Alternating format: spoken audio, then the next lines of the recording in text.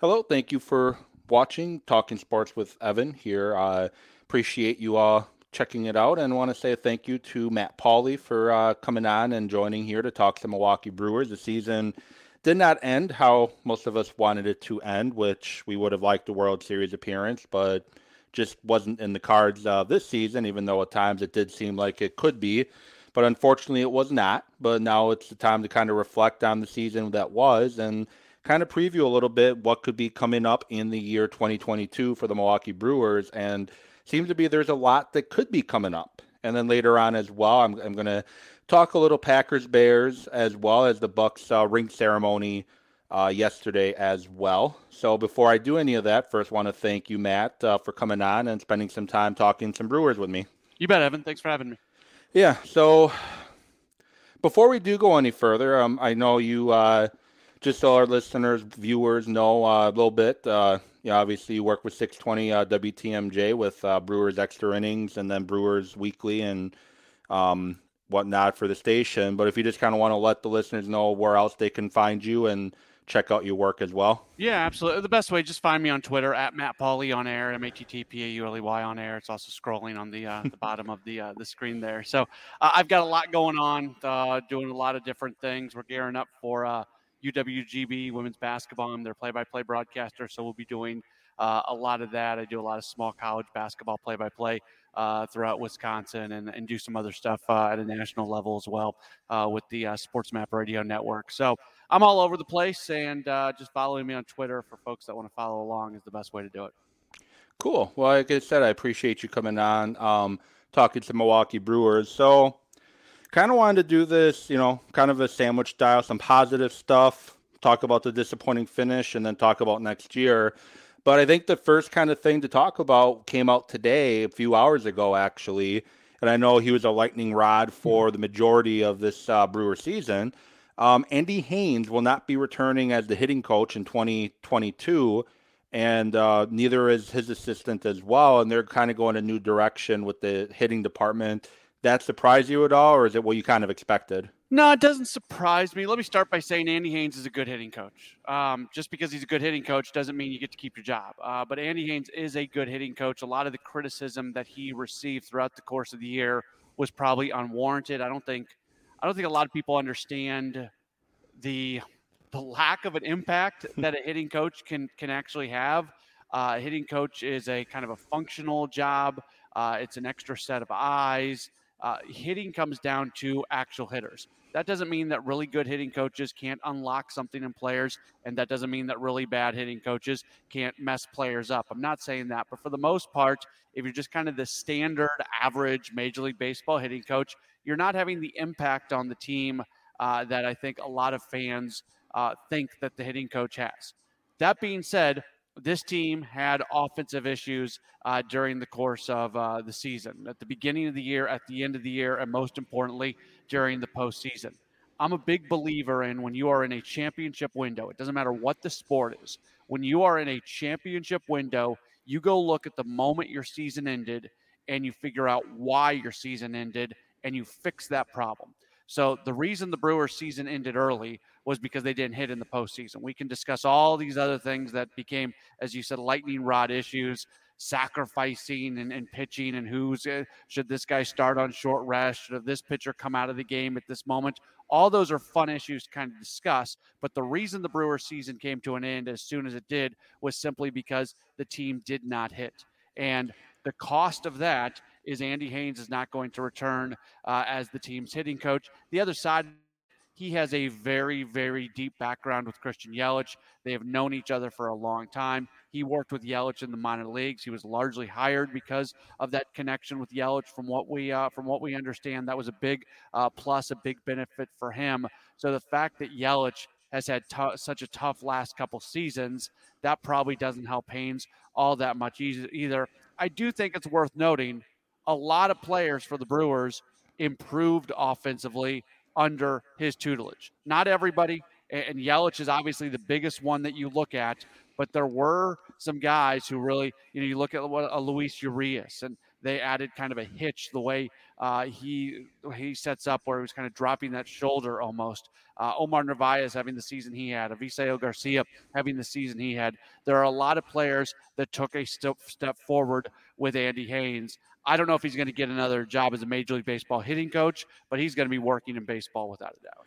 Yeah, and I think you nailed it on the head. Is not a lot of people truly do understand what a hitting coach does and doesn't do. And I think Will Salmon with the Athletic earlier, shortly after they got Willy Adames, kind of laid out a little bit on what exactly his role was, which was figure out what Ian Adames' swing, why he hasn't been productive toward his tail end in Tampa Bay, and figure that out. And I think it definitely worked because Adames came in, and that's kind of the spark plug the Brewers needed. Was it May 22nd, I want to say, is Willy Adames Day? Mm-hmm. Am I getting the dates wrong? Yep. No, May 22nd. May 22nd, Willy Adames Day, and the Brewers kind of took off there. Can you kind of talk about the impact that he had on this Brewer team, and I guess why he went from a 190 hitter before he got traded to, I think he was around 300 during his time with the Brewers. Yeah, I mean, he played at an MVP level for the most of the time with the Brewers. I'm not convinced he was fully healthy at the end of the season. He spent some time on the injured list. At one point, before going on the injured list, he talked about the fact that he wasn't going to get to 100% again this year. He never reiterated that. Later on, when he came back, he said he was 100%. But I feel like he probably was not fully healthy when the season came to an end. But really, who is fully healthy at the end of a 162-game Major League Baseball season? But Willy Adames was exactly what this team needed. He filled so many roles, played a solid defensive shortstop. He extended the lineup. He created more offense out of the shortstop position. He created energy and excitement and urgency in the clubhouse and in the dugout.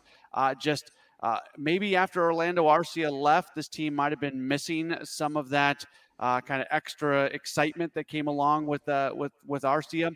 And Adames brought that along. He was just a beacon of positive energy, and I feel like that filtered across pretty much everybody and player. I mean, it was really, he was just fun to watch. That's the bottom line. Like, from a fan perspective, how do you see that? You just see a guy who makes everything fun. It was fun when he was playing. He made everybody else's successes be fun. I think the thing that I really appreciate about Willy Adames is how much he took joy in other people being successful.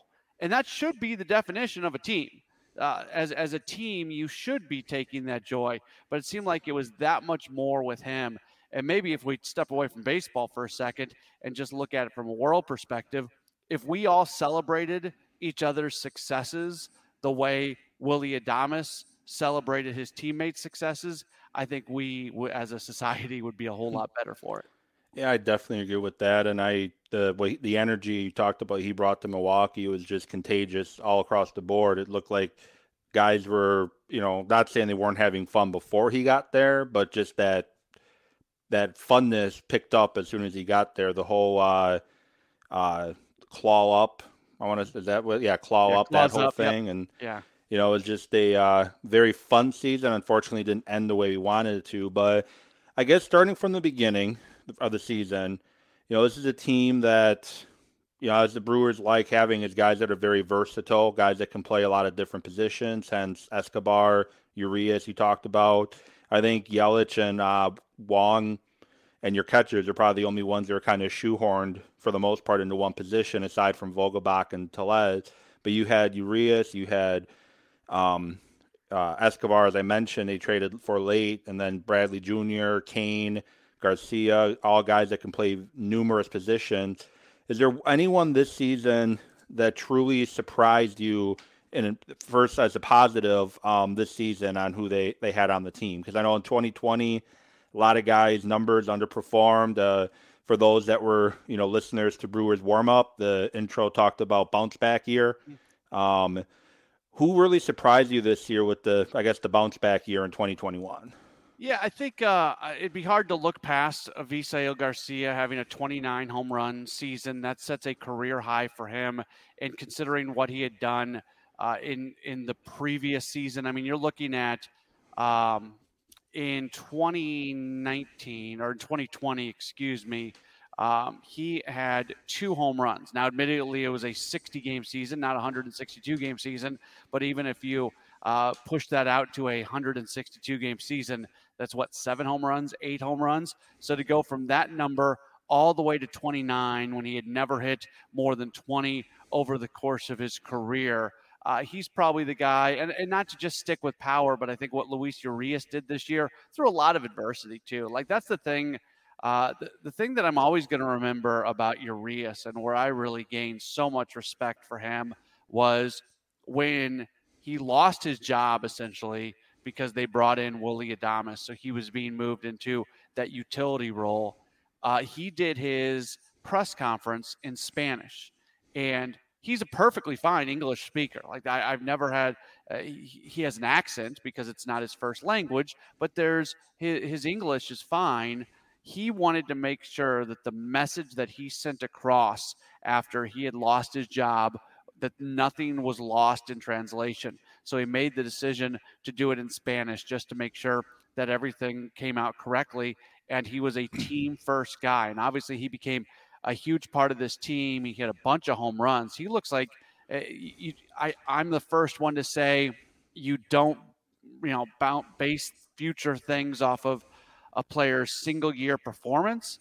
But if Urias can continue the trend that he's on right now, he could turn into a 30 home run guy. And I don't think we ever, he came up as kind of a light hitting second baseman more than anything else. And now we're talking about him being maybe a 30 home run third baseman. He's going to have an opportunity to win that everyday third baseman's job, I would think, going into spring training next year, unless the team does something, unless they identify third base as being a spot where they can really have an offensive upgrade. And if that situation presents itself, I'm sure they would go for it. But those are kind of the two guys, and it has a lot to do with the power.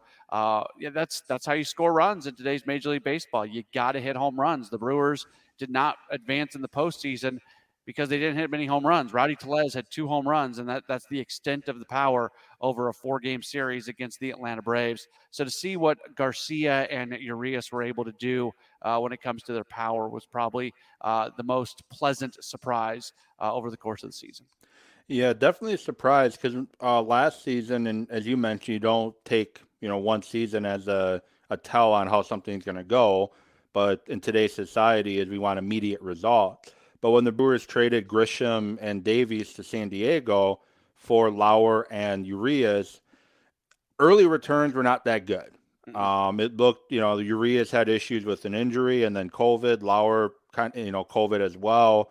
And they just, 2020 just didn't seem to work out for either of them. And early on this season, it didn't look like it was going to work out for Urias with the bat to start off with because he was struggling, as a lot of the Brewers were. Lauer was struggling a little bit as well. And then they both seemed to get comfortable and completely turn things around. And, Lauer, he's one that kind of surprised me a little bit after seeing what he did last year. Yeah, I really like Eric Lauer. And I think when you look at what he did specifically to the second half of the season, it was really impressive. I don't get it. He did not get, in my opinion, the credit that he absolutely deserved. I'm trying to pull up the numbers right now just to make sure I get this right because they were really, really impressive. From June 27th, check that, from June 26th, through the end of the season, he pitched to a 6-2 record, a 2.23 ERA, and had a 188 average against. I at some point, it's on my Twitter at Matt Pauley on air. I did a rundown of him against Corbin Burns, Brandon Woodruff, and Freddie Peralta from that date on, from June 26th on. And a number of the numbers, he was better than all those guys at. When you look at average against, I think his ERA may have been the best among the bunch as well. We looked at it as the big three with those top 3 guys because of what they had done over the course of the entire season. But Eric Lauer was right there with them as one of the best in baseball from really the start of July on or late June on. And I think he changes what maybe you do going forward because let's say you want to bring in a big bat and you're not going to get that big bat in free agency. all of a sudden you've got this pitching surplus. And I know the old cliche is you can never have too much pitching, and I agree with that. But one of these others, maybe it is Eric Lauer, maybe it's Adrian Hauser, maybe it's one of these other guys. When all of a sudden you look at the assortment of starting pitchers that you have, which one of these guys might be more valuable to you playing for another team because of what you can get back for them? And I think Dave Stearns and Matt Arnold are going to have to kind of think through that this offseason, because that might be the quickest and easiest way to upgrade what this club is going to do from an offensive standpoint by spinning off one of their pitchers. Yeah, you mentioned pitching, and that's kind of where I want to go next is Corbin Burnes especially.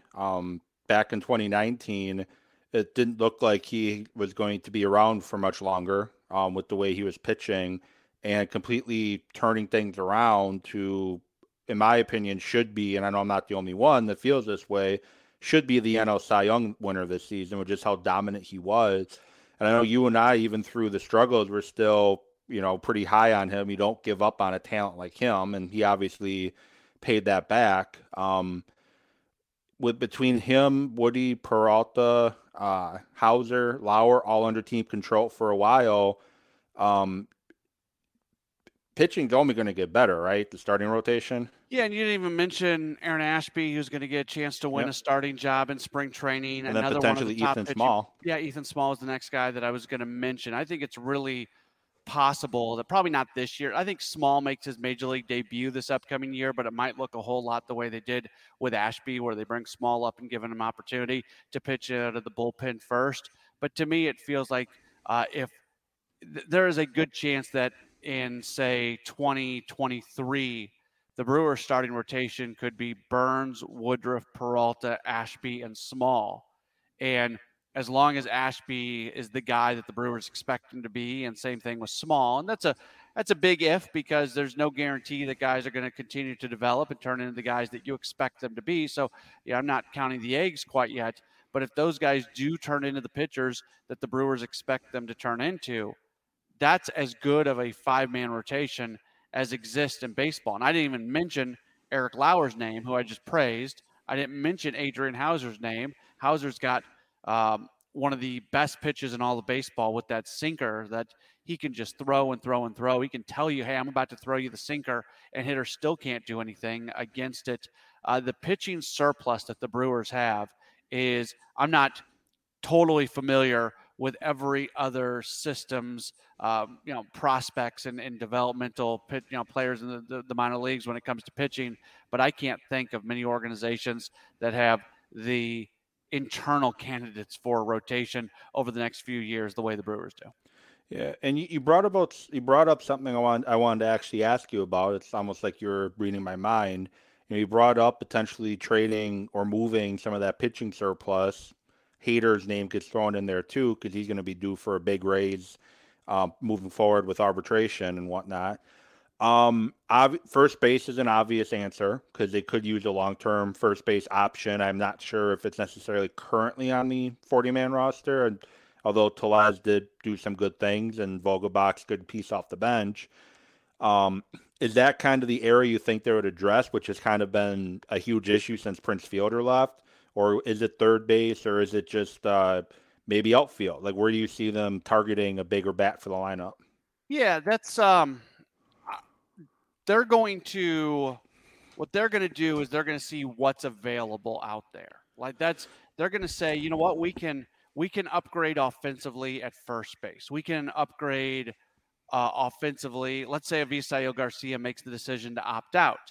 They can say, okay, right field is now an opportunity. If we can go find a big bat outfielder, that's another opportunity to possibly upgrade. You look at third base. Yeah, Luis Urias did a really nice job, but if they all of a sudden have an opportunity to bring in a big bat, and to me that's the number one question going into this offseason, Evan. Can they find another all-star caliber bat to put in the middle of the lineup? Probably the two biggest questions, whether Christian Yelich can become Christian Yelich again. But to go along with that, I feel like this team, they're in a competitive window right now. They are in a championship window. They need at least one more legitimate all-star quality bat that can do damage, extra base hits, home runs, that sort of thing. Now, you talk about Josh Hader specifically. MLB Trade Rumors recently did their projected arbitration salaries. They've been doing this forever. They've got some algorithm that they put everything in, and they can project out that if a player went to arbitration, this is how much money they would probably make. Now, a lot of times the Brewers end up either non-tendering someone and coming to an agreement eventually, or just before they even go to arbitration, coming to an agreement. And a lot of times that player makes the decision to stay with the Brewers under their quote unquote market value. But when you look at Josh Hader, his projection for arbitration for next year would be $10 million. And you consider how much money Christian Yelich is going to make as his contract is going to kick in next year. If you've got the money that Yelich is making and you've got the money that Hader's making, there you got about a quarter of the team's salary locked in to two single players. If they're, say, at around $120 million for payroll for next season, that's a high percentage of salary that goes to two players. I've always said that at some point, kind of going back to what I was saying earlier when we were talking about, spinning off maybe a starting pitcher, what pitcher can be more valuable to you playing for another team than playing for you? I always thought at some point in time, Josh Hader might become more valuable for the Brewers playing for another team because what he would be able to return. I don't know if that's this year or not. It's a really scary time to be considering that because Devin Williams is coming off an injury, and it was a simple, basic surgery, but I've always been a believer that you never really know how a human body is going to react to any type of surgery. So if Devin Williams wouldn't have punched a wall, and if he would have performed in the postseason and performed at a really high level, I think the narrative's a little bit different right now because you can at least kind of say, well, if you don't have Josh Hader, you've got a guy in Devin Williams who is ready to take over that ninth inning role. Now, if you make that decision, all of a sudden you've got a guy coming off an injury. There's no guarantee that Brad Boxberger is going to be back. The 7th, 8th, 9th inning was such a lockdown thing for the Brewers this past season. And if you were to move Hader, only one of those guys could potentially be back in a different role and coming off an injury and coming off surgery. So I feel like this team is probably better off bringing back Hader and paying him that money. Who knows? I think Mark Attanasio does a really good job at spending money, and he likes to refer to it as punching above his weight when it comes to the team's weight when you consider market size and things like that. Maybe they work out a deal and they get Josh Hader to stick around long term, and he signs a club-friendly contract. I don't know. I don't think he's jumping to do that, especially when you're the shelf life on someone in his position can be kind of short. So if you're a Hader, you will probably want to make sure that first contract that you get as a Major League Baseball free agent is going to be a contract that sets you up for the rest of your life. But this is a really long answer to your question, Evan, and I'm not just trying to drone on and on and on and on and on. But it's a very unique, it's a very complicated situation right now when you consider Josh Hader, his future with the club, and if he doesn't have a long-term future with the club, when it makes the most sense to possibly move him. And then you brought up Devin Williams. This is actually the second offseason in a row he's dealing with an injury. Back in 2020, he missed the postseason due to a shoulder issue, which didn't need surgery, thankfully. But the point I'm bringing up, it led to his slow start in 2021 because he didn't get a full spring training. And now with the broken hand, are they going to be as cautious with him in spring training again? I know it's different. It's not the shoulder, it's the hand, that kind of thing. But that's going to be the second spring training in a row that he's recovering from an injury. And, that to me, a little concerning, but, hopefully he, does fully recover from that. And you brought up the, Hader, but they also, do potentially for arbitration. You brought up the MLB trade rumors, but there's also Woody, Omar Narvaez, Corbin Burns, Willy Adames, Lauer, Urias, Suter, Hauser, Vogelbach, Tellez, Peterson, Malley, and Gustav. They're all potentially due for pay raises this year as well. And so I predict like what players are going to get tendered a contract. So if you get tendered a contract, that means at the very least you are going to go to arbitration. Generally, more often than not, you agree to terms prior to going to arbitration, and that's a better way to do it, because the arbitration system is just, you literally walk into a room and listen to your employer tell you why you don't deserve to make the money that you want to make. It's a really negative, bad thing to go through, and you don't want to see a player go through it. So if you can avoid it, but yeah, Hurt feelings have happened in the past because yeah, absolutely. Oh, it happens every year. If I was a Major League Baseball general manager or president of baseball operations, I would do everything in my power to never go to an arbitration hearing. If if I am separated out by $1 million with somebody, if it's 5 million versus 6 million or something, and they won't even come to like the midway point of 5.5, like we're talking $500,000 difference at that point. Spend the money and avoid walking into that room. That would be my thought. But you look at these, you look at the numbers and you say, okay, is this player worth this amount of money? And for some of the guys, clearly the answer is yes. Brandon Woodruff, his arbitration projection is just over $7 million. He's absolutely worth $7 million. You would think that they'll probably work out a deal with Woodruff and avoid arbitration with him. But he's worth that money. But let's say Daniel Vogelbach, they'd probably, especially if there's going to be a DH in the National League next year, they'd probably like to have him back. They'd probably like to have him come back in spring.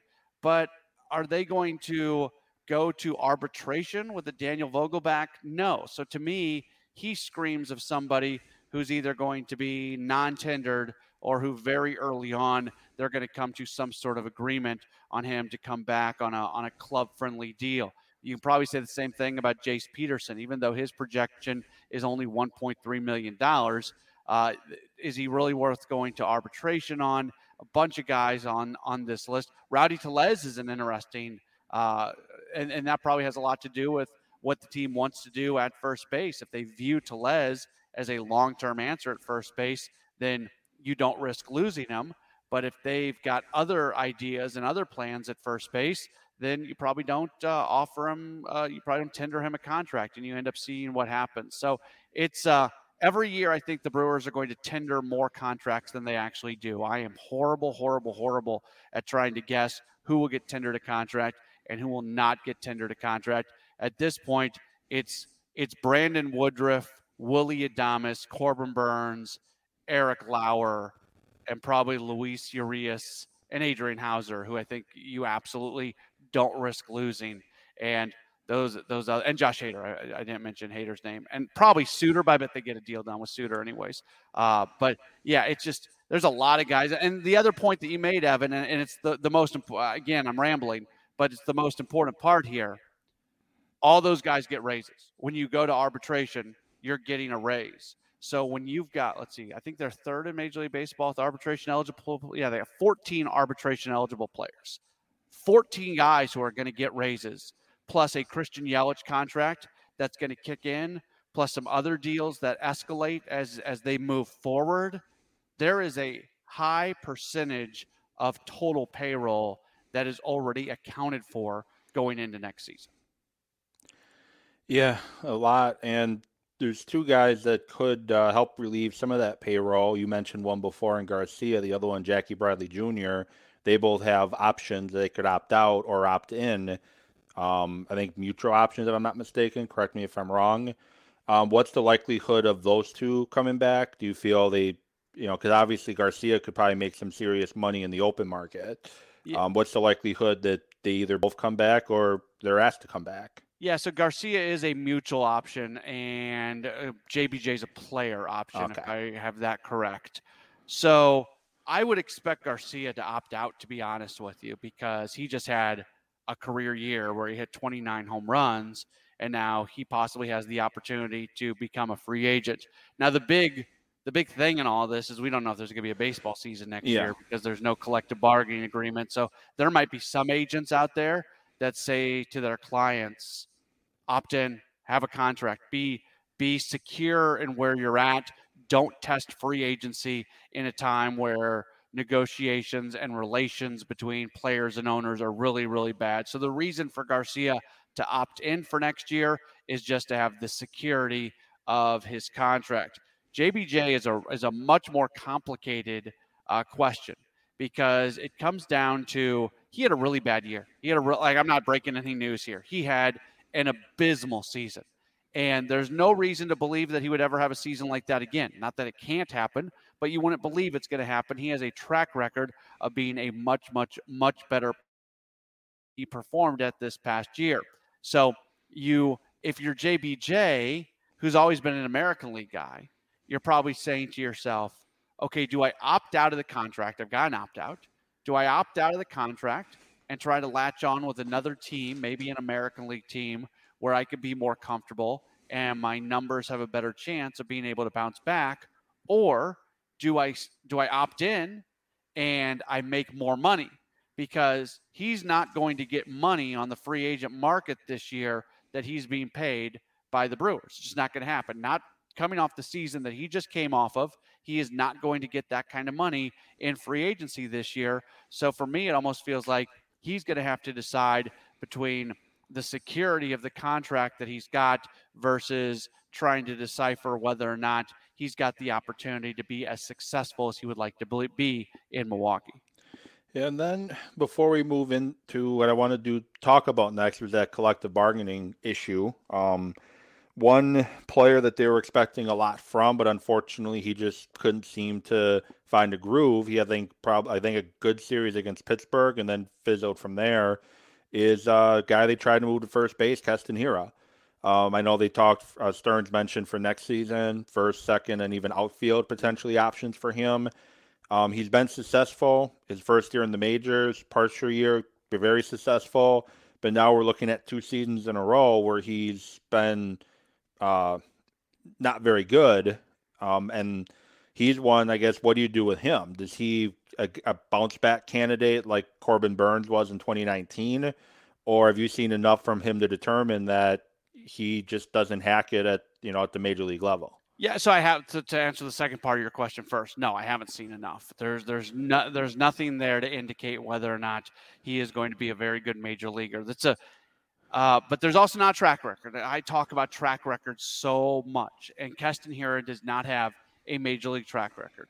He has 84 games in 2019 where he hit the heck out of the ball with a 303 average, 19 home runs, and a 938 OPS. In 2020, he hit 212 with a 707 OPS. In 2021, he hit 168 with a 557 OPS. Now, that being said, you look at even his AAA numbers this past year, the power was there at AAA. He had an 839 OPS in his AAA games this season.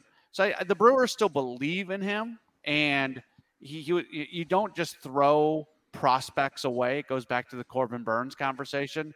Development doesn't stop when you walk into a major league clubhouse for the first time. It continues on. And development is also not a linear thing. It's not just a straight line going up. There's going to be some peaks and valleys. It's a bit of a roller coaster for many players. And most players don't stick in the big leagues their first time up. You get to AAA and then you kind of go up and down a few times before you finally establish yourself as a major leaguer. That's not true for everybody, but it's true for most guys. And Hiura had personal stuff going on with the medical issues that his mom was dealing with. There's a lot going on. So the Brewers still believe in him. I think he's going to go into spring training next year with an opportunity to win a major league job. But that being said, it's going to be different than this past year because he's not going to be given a job essentially. He went into spring training this year slotted in as the everyday first baseman. I would suspect that he's going to go into spring training next year with the opportunity to compete for a major league job. And as you alluded to, his role is now different. I don't think the Brewers view him right now as a guy who's going to be an everyday first baseman. They don't have a place available for him to be an everyday second baseman.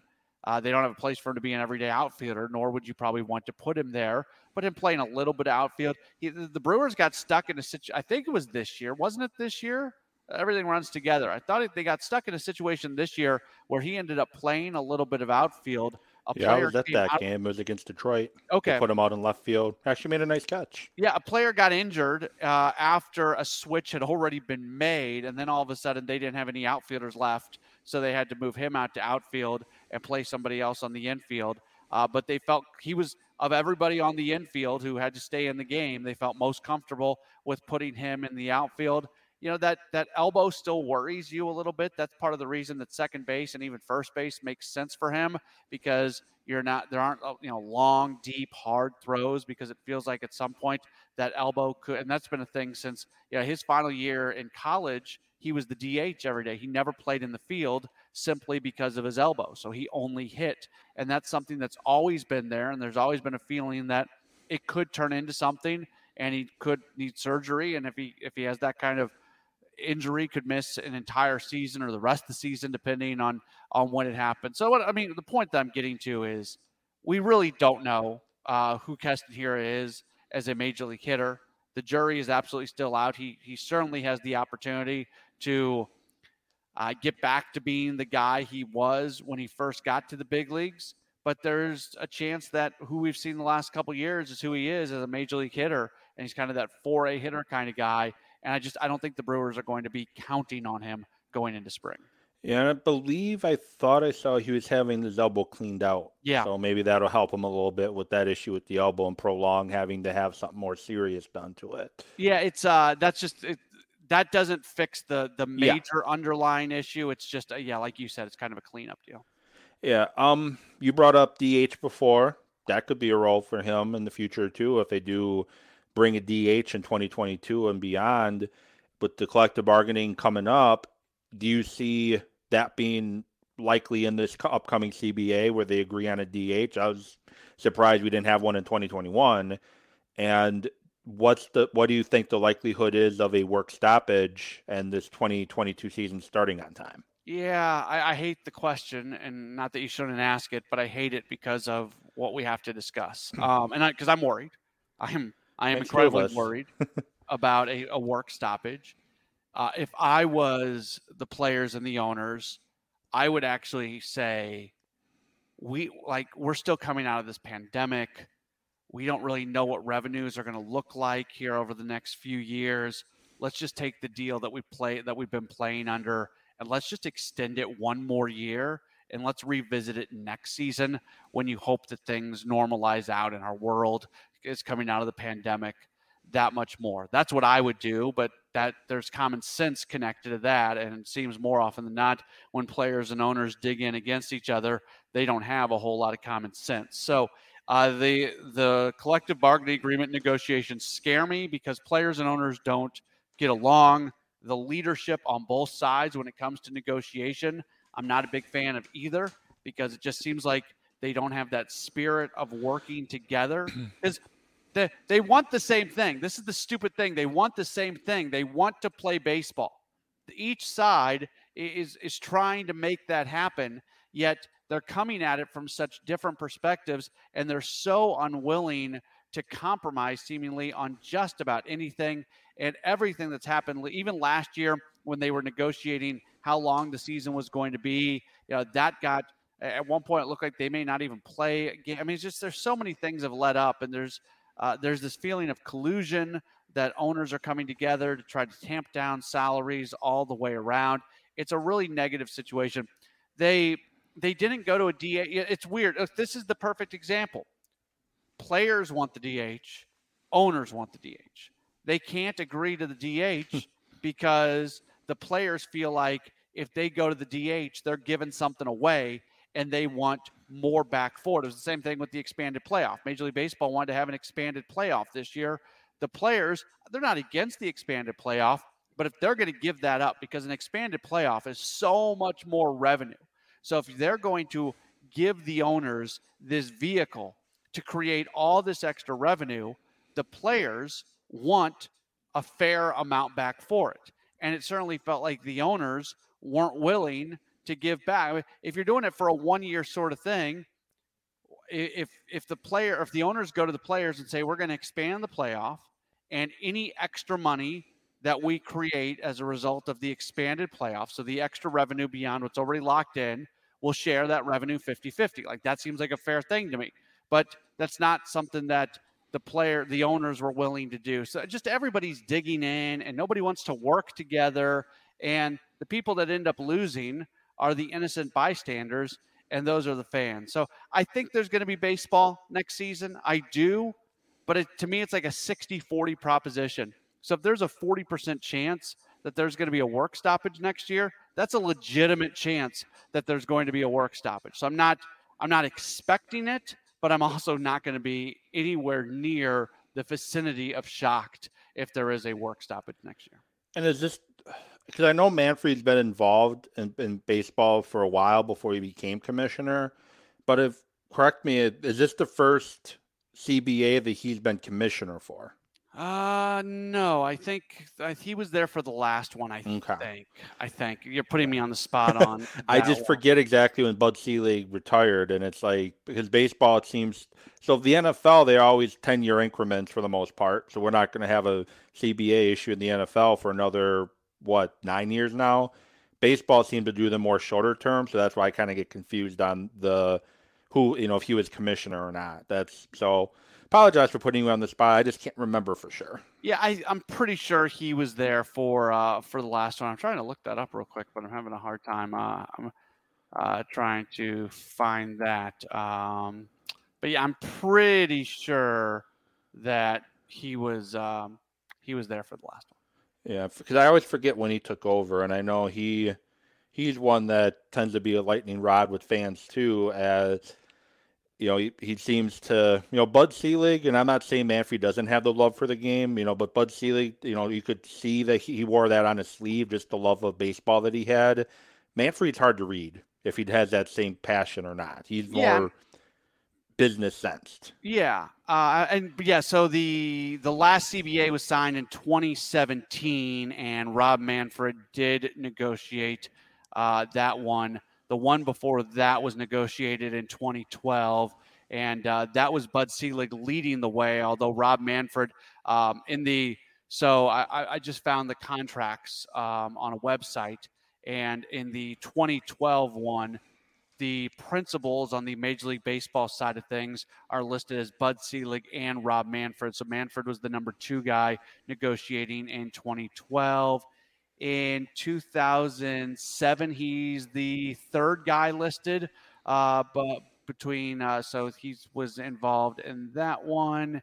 In 2003, he's listed as the 2nd guy, third individual again under the principles. I can go on and on here. Because I know he's been around CBAs for a while, but I think it's kind of different when you're potentially different when you're in that lead chair, Yeah, so he's been in the lead chair once, and he's been in the 2nd chair once, and he's been in the 3rd chair twice. So he's been involved in 4 separate CBA negotiations. Manfred has. I'm sorry. What was your? I was looking that up. What was your last question? Oh, I was just asking if he was if this is his first CBA or not. So you basically just answered it. So yeah, and I don't know, but to the point of his love of baseball as well, he doesn't seem like a guy who is overly passionate. I think it was Scott Boras. Scott Boras does a State of Scott Boras address every year at the baseball winter meetings, and it was Boras last year who said, because Manfred, from a legal standpoint, from a money standpoint, from financial, like all that, he's really good. He's really good. The problem is, he's running baseball, and when it comes to like passion for the game and fan engagement and things that are good for fans, he's not so great with that. I think it was Scott Boras who this past year said, baseball they can leave him in his role to do what he does, but then bring in like a CEO who deals with baseball stuff and non-legal stuff and fan engagement and like all the stuff that like people listening to this podcast and watching this podcast, the things that they really care about are not revenue sharing and are not, they want blackouts. That you don't want to live in the middle of Iowa and have 6 separate Major League Baseball teams blacked out on MLB TV. Like that's what you care about. Well, that's not number 1 on Rob Manfred's list. You might care about the ball being put in play a lot. Well, that's not real high on Rob Manfred's list. He's doing other things because he works for the owners, and the owners want to create as much revenue as possible. So bringing somebody in to oversee kind of the things that most fans care about would probably make a whole lot of sense. And maybe that would, Theo's involved. Theo Epstein's involved in Major League Baseball a little bit.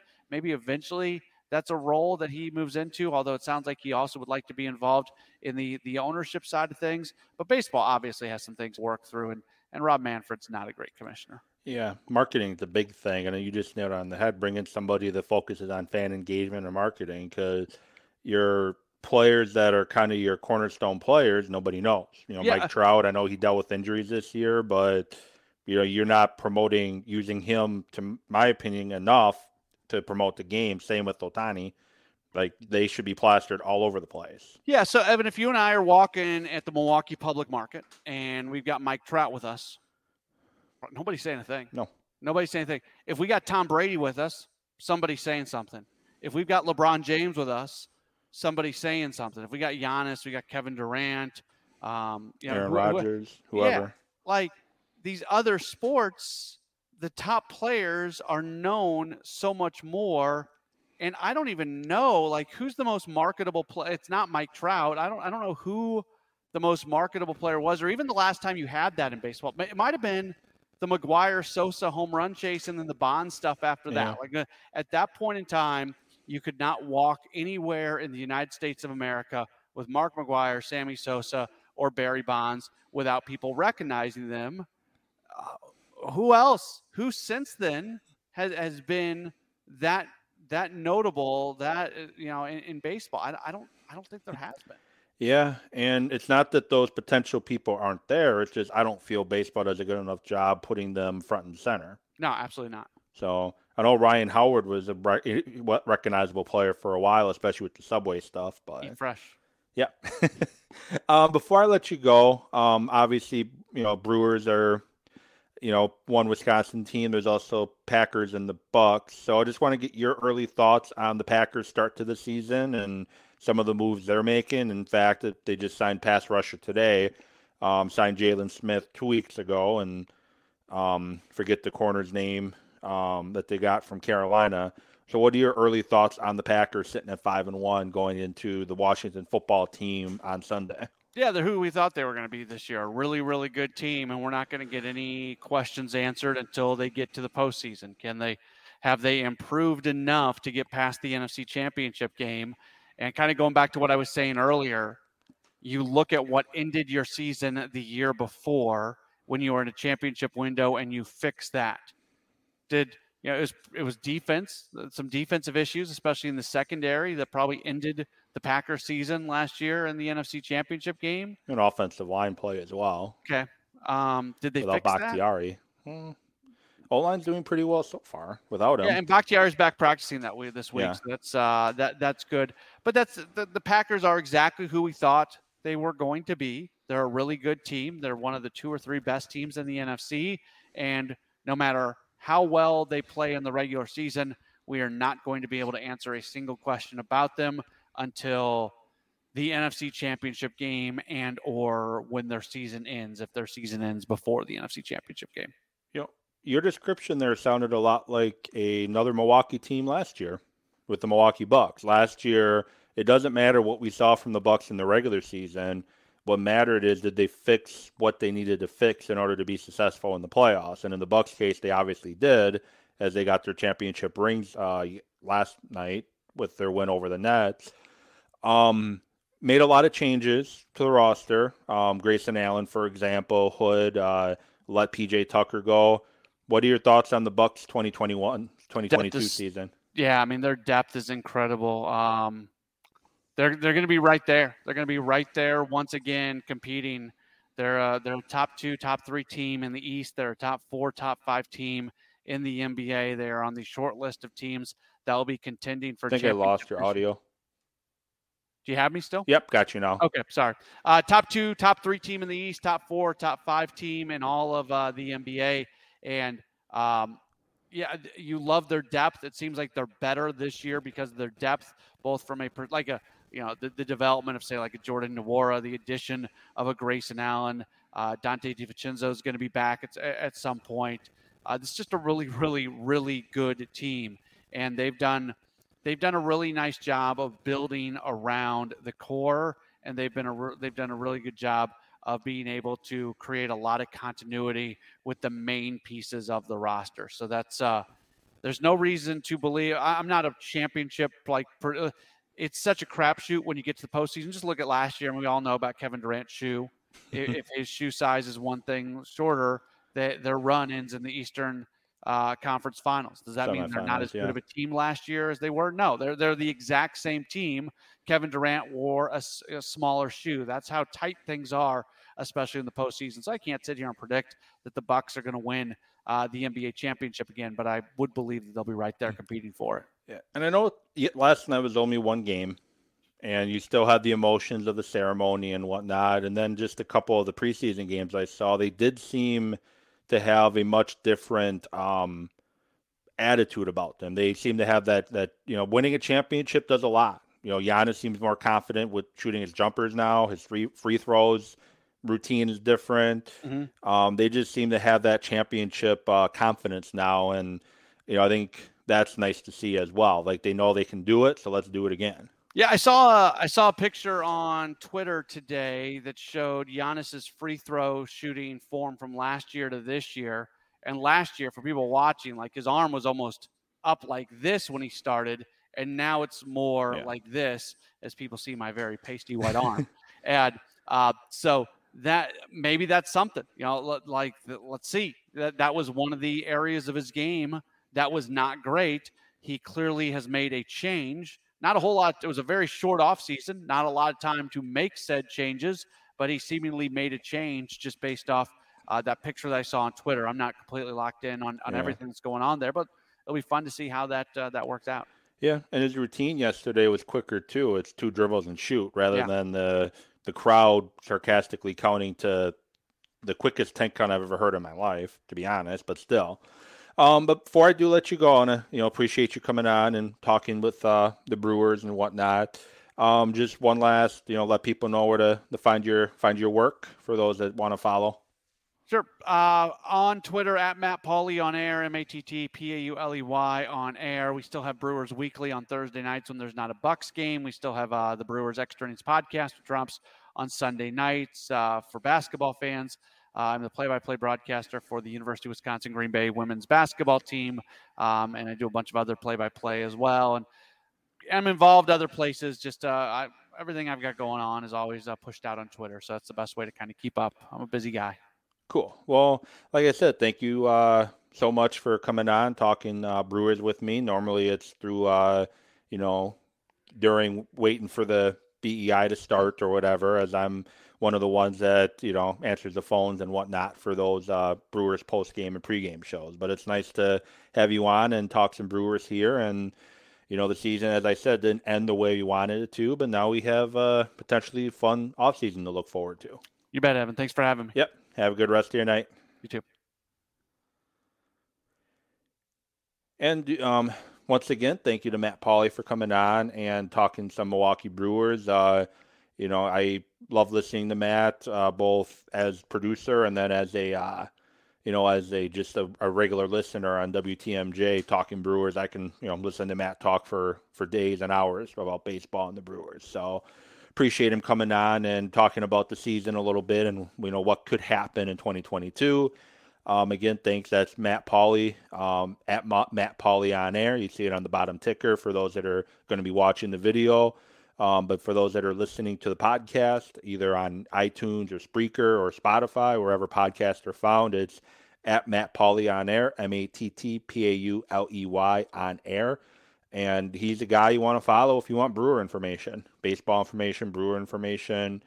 He's well-versed in pretty much everything. So, again, thank you, Matt. And before I do let you guys go, a little longer show than I normally go, but, you get talking baseball, and I can talk for hours about baseball. So, a couple things I just want to touch base on. I'm not going to go really any further on the Bucks right now. I'm going to have my Bucks guy on coming up, possibly tomorrow.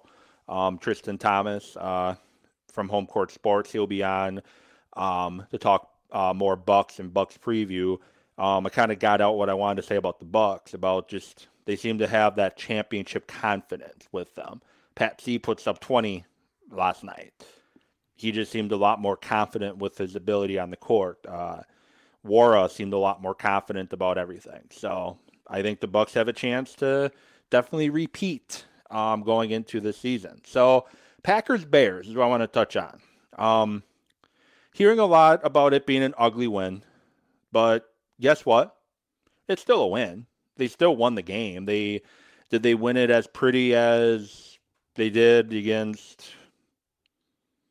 I don't even, like, Detroit, I guess? That, because most of the games other than their loss against the Saints, it's been, quote, ugly. And Packers are still working on finding what their identity is, especially on defense. And the defense has made strides over the past few weeks. I'm very impressed with the defense getting better under Joe Barry. I was not a big fan of the move.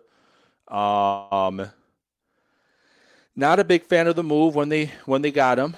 A lot of concerns there as he has not been successful really any place he's been coordinator. But he's starting to be successful at Green Bay, and the defense is playing with more confidence. It seems to be every week, and a lot of that is Campbell in that middle. Like last year, they brought in Kirksey to try to fill that middle linebacker spot. It didn't work. Morrison didn't work. B.J. Goodson didn't work. But with Campbell, they seem to have finally fixed that middle linebacker position. And the defense played pretty well against Chicago. And I know it's the Bears, rookie quarterback, offensive line isn't very good. But here's the thing. You got to win the games you're expected to win. They're expected to beat the Bears, and they did. They're expected to beat the Bengals, and they did, even though they took overtime and several missed field goals to get there. They were supposed to beat Pittsburgh, and they did. They're supposed to beat Detroit, and they did. San Francisco, myself included, thought it was going to be a loss. A lot of people did, and they got that victory. So really, if you think about it, they've only the one loss they have against the Saints is probably one that I feel they should have won. They didn't come out prepared properly for it, and the Saints did. The only game that they were probably supposed to lose that they've won is San Francisco. And you win the games you're supposed to. Cincinnati, Chicago, Pittsburgh. Win those games, and Washington coming up on Sunday. Those are teams you're supposed to beat. If you are one of the top teams in the NFC, you've been one of the final two in the NFC the last 2 years. Those are teams you're supposed to beat. It doesn't matter how pretty it is or how ugly it is. Just get the wins that you're supposed to. That's my thought there. If you can steal some games that you're not supposed to win, Arizona coming up is going to be tough. Kansas City coming up is going to be tough, as two examples. If you can steal a couple of those, that's the difference of a 13-4, 14-3 team or a 11-6, 10-7 team. That's the difference there. Win the games you're supposed to, and the Packers are supposed to win all their division games. Currently, they're 2-0 in the division, and win a couple games that people don't think you're going to win. Baltimore, for example. Win those games, and you can steal a couple and get a 1 or 2 seed in the NFC. So I was fine with how the Packers played defensively. Kenny Clark is being Kenny Clark, the dominant player that we all want him to be. I love Kenny Clark. Dean Lowry's played now 3 games in a row where he has just been outstanding, maybe 4 games. San Francisco is when Lowry started pulling it together. Lancaster's been playing better. Everyone on the D-line is playing better right now, and I think a lot of it has to do with Kenny Clark's production. He's getting so much attention with just how much he's controlling that line of scrimmage that those guys, Lowry, Lancaster, Kiki, Slayton, they're winning their battles right now. Can they continue that long term? Week 8, Week 10, Week 12, Week 17, can those guys continue to win their battles up front? The Packers are only going to go as far, in my opinion, and Matt nailed it right on the head. The Packers are who we thought they were going to be right now. But to me, they're only going to go as far as they're going to if their defensive line and their offensive line play outstanding football. The D-line right now is playing outstanding football. Is it going to be sustainable long-term? I don't know. Offensive line has been playing some really good football. They struggled a little bit against the Bears early on. But, Jenkins back at left tackle after missing 3-4 weeks. You lost Myers on the opening drive, so you had to put Lucas Patrick back in.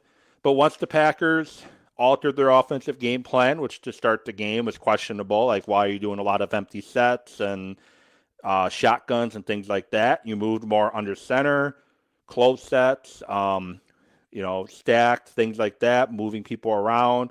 It opened up some of the running lanes, putting guys in motion and playing more under center in that. It opened up the running game, and you were able to start running the ball in Chicago.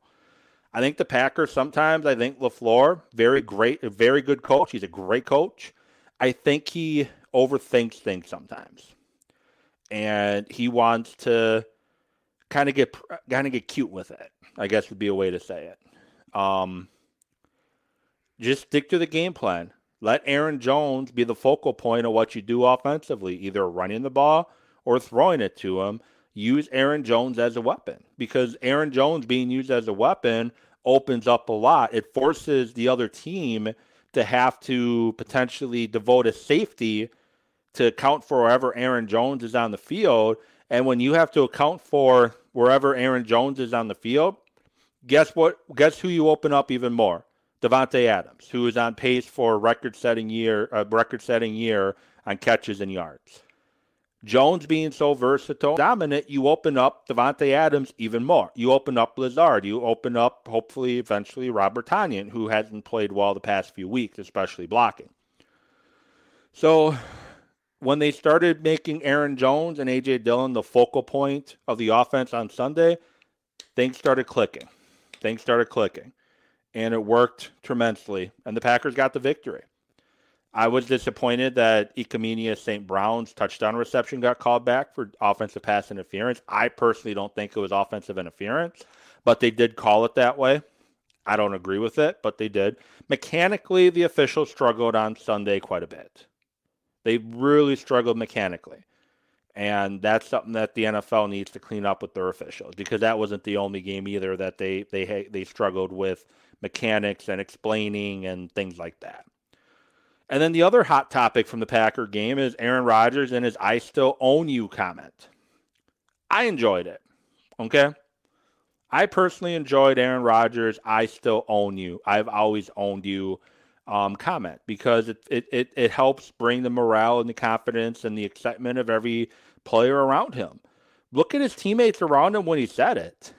Like, there's pictures circulating on Twitter from when Aaron Rodgers commented, the whole "I own you, I still own you, I've always owned you," whatever the exact quote is. I know there's profanity in there too.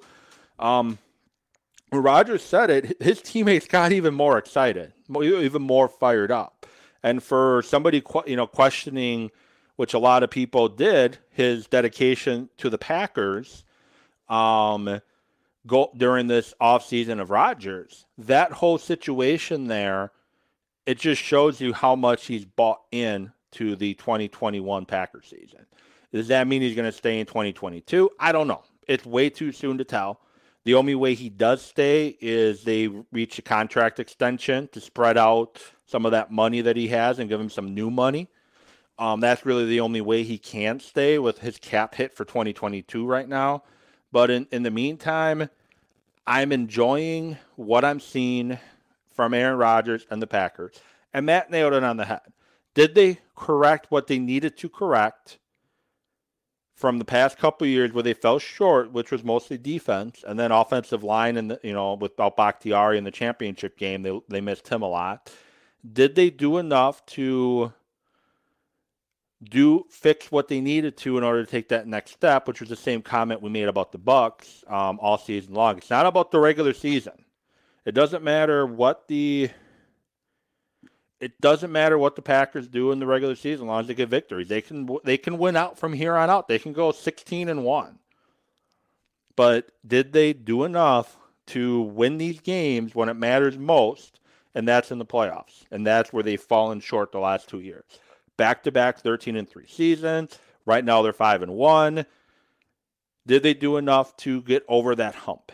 And that's what we're going to find out. I think they're better in the middle with Campbell there. Jalen Smith signing is going to be a plus. I know he didn't play well last week in 15 snaps, but first game as a Packer, give us some time to get accustomed to the Packer way of doing things. And then the signing they made today, the Texans released Whitney Mercilus. He's a guy that can bring you more of a pass rush that you're missing without Zadarius Smith, and who knows if Preston Smith's going to miss some time. So that's what they need to do. And one final thing on Rodgers' comment. I saw a few people on Twitter and on some of the local sports talk stuff commenting about how, what do my kids think? I know that was a couple callers and people who texted into some of the sports talk shows. They didn't like it because the influence it has on their kids. Yes, professional athletes have influences on kids. They do. They say they're not role models, but at the end of the day, that is who these kids emulate. But here's the thing. It's your job as a parent, and I'm not a parent, so I'm not one, I shouldn't give parental advice here. But ultimately, it's your job as a parent to help your child understand that, yeah, it's cool that Aaron Rodgers did this, but it's not okay to do it. You may think it's cool, but this is why it's not. It's your job to teach your kids morals and ethics and sportsmanship and things like that, and then understand that things happen in the heat of the moment. It was an intense moment. He runs it in for a touchdown. It was a struggle at times to beat the Bears, but at the end of the day, it's not Aaron Rodgers' job to teach your kids sportsmanship. His job is to lead the Packers to victory week in and week out. It's the parent's job to have that conversation with their kid on why it's probably not how you should behave in a sporting event. So with that said, do appreciate everybody for watching. Those that are going to be listening in the future, once I post the recorded version.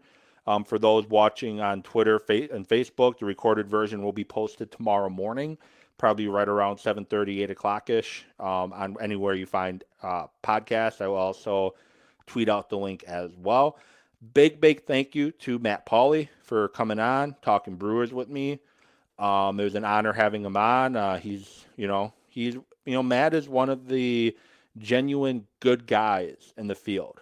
Not saying they're not all good people, but I know Matt from working with him now for 3 years, doing Brewer stuff for Brewers Extra Innings, produced him for Brewers Weekly. I've been around Matt for a few years now, and he is truly one of the good people out there today. And a big thank you for him for coming on and having the conversation about the Brewers with me. With that said, I will talk to you all hopefully later this week if I can confirm my guest for tomorrow. Otherwise, Friday, I'll preview Packers and the Washington football team. Until then, have a good one and be safe.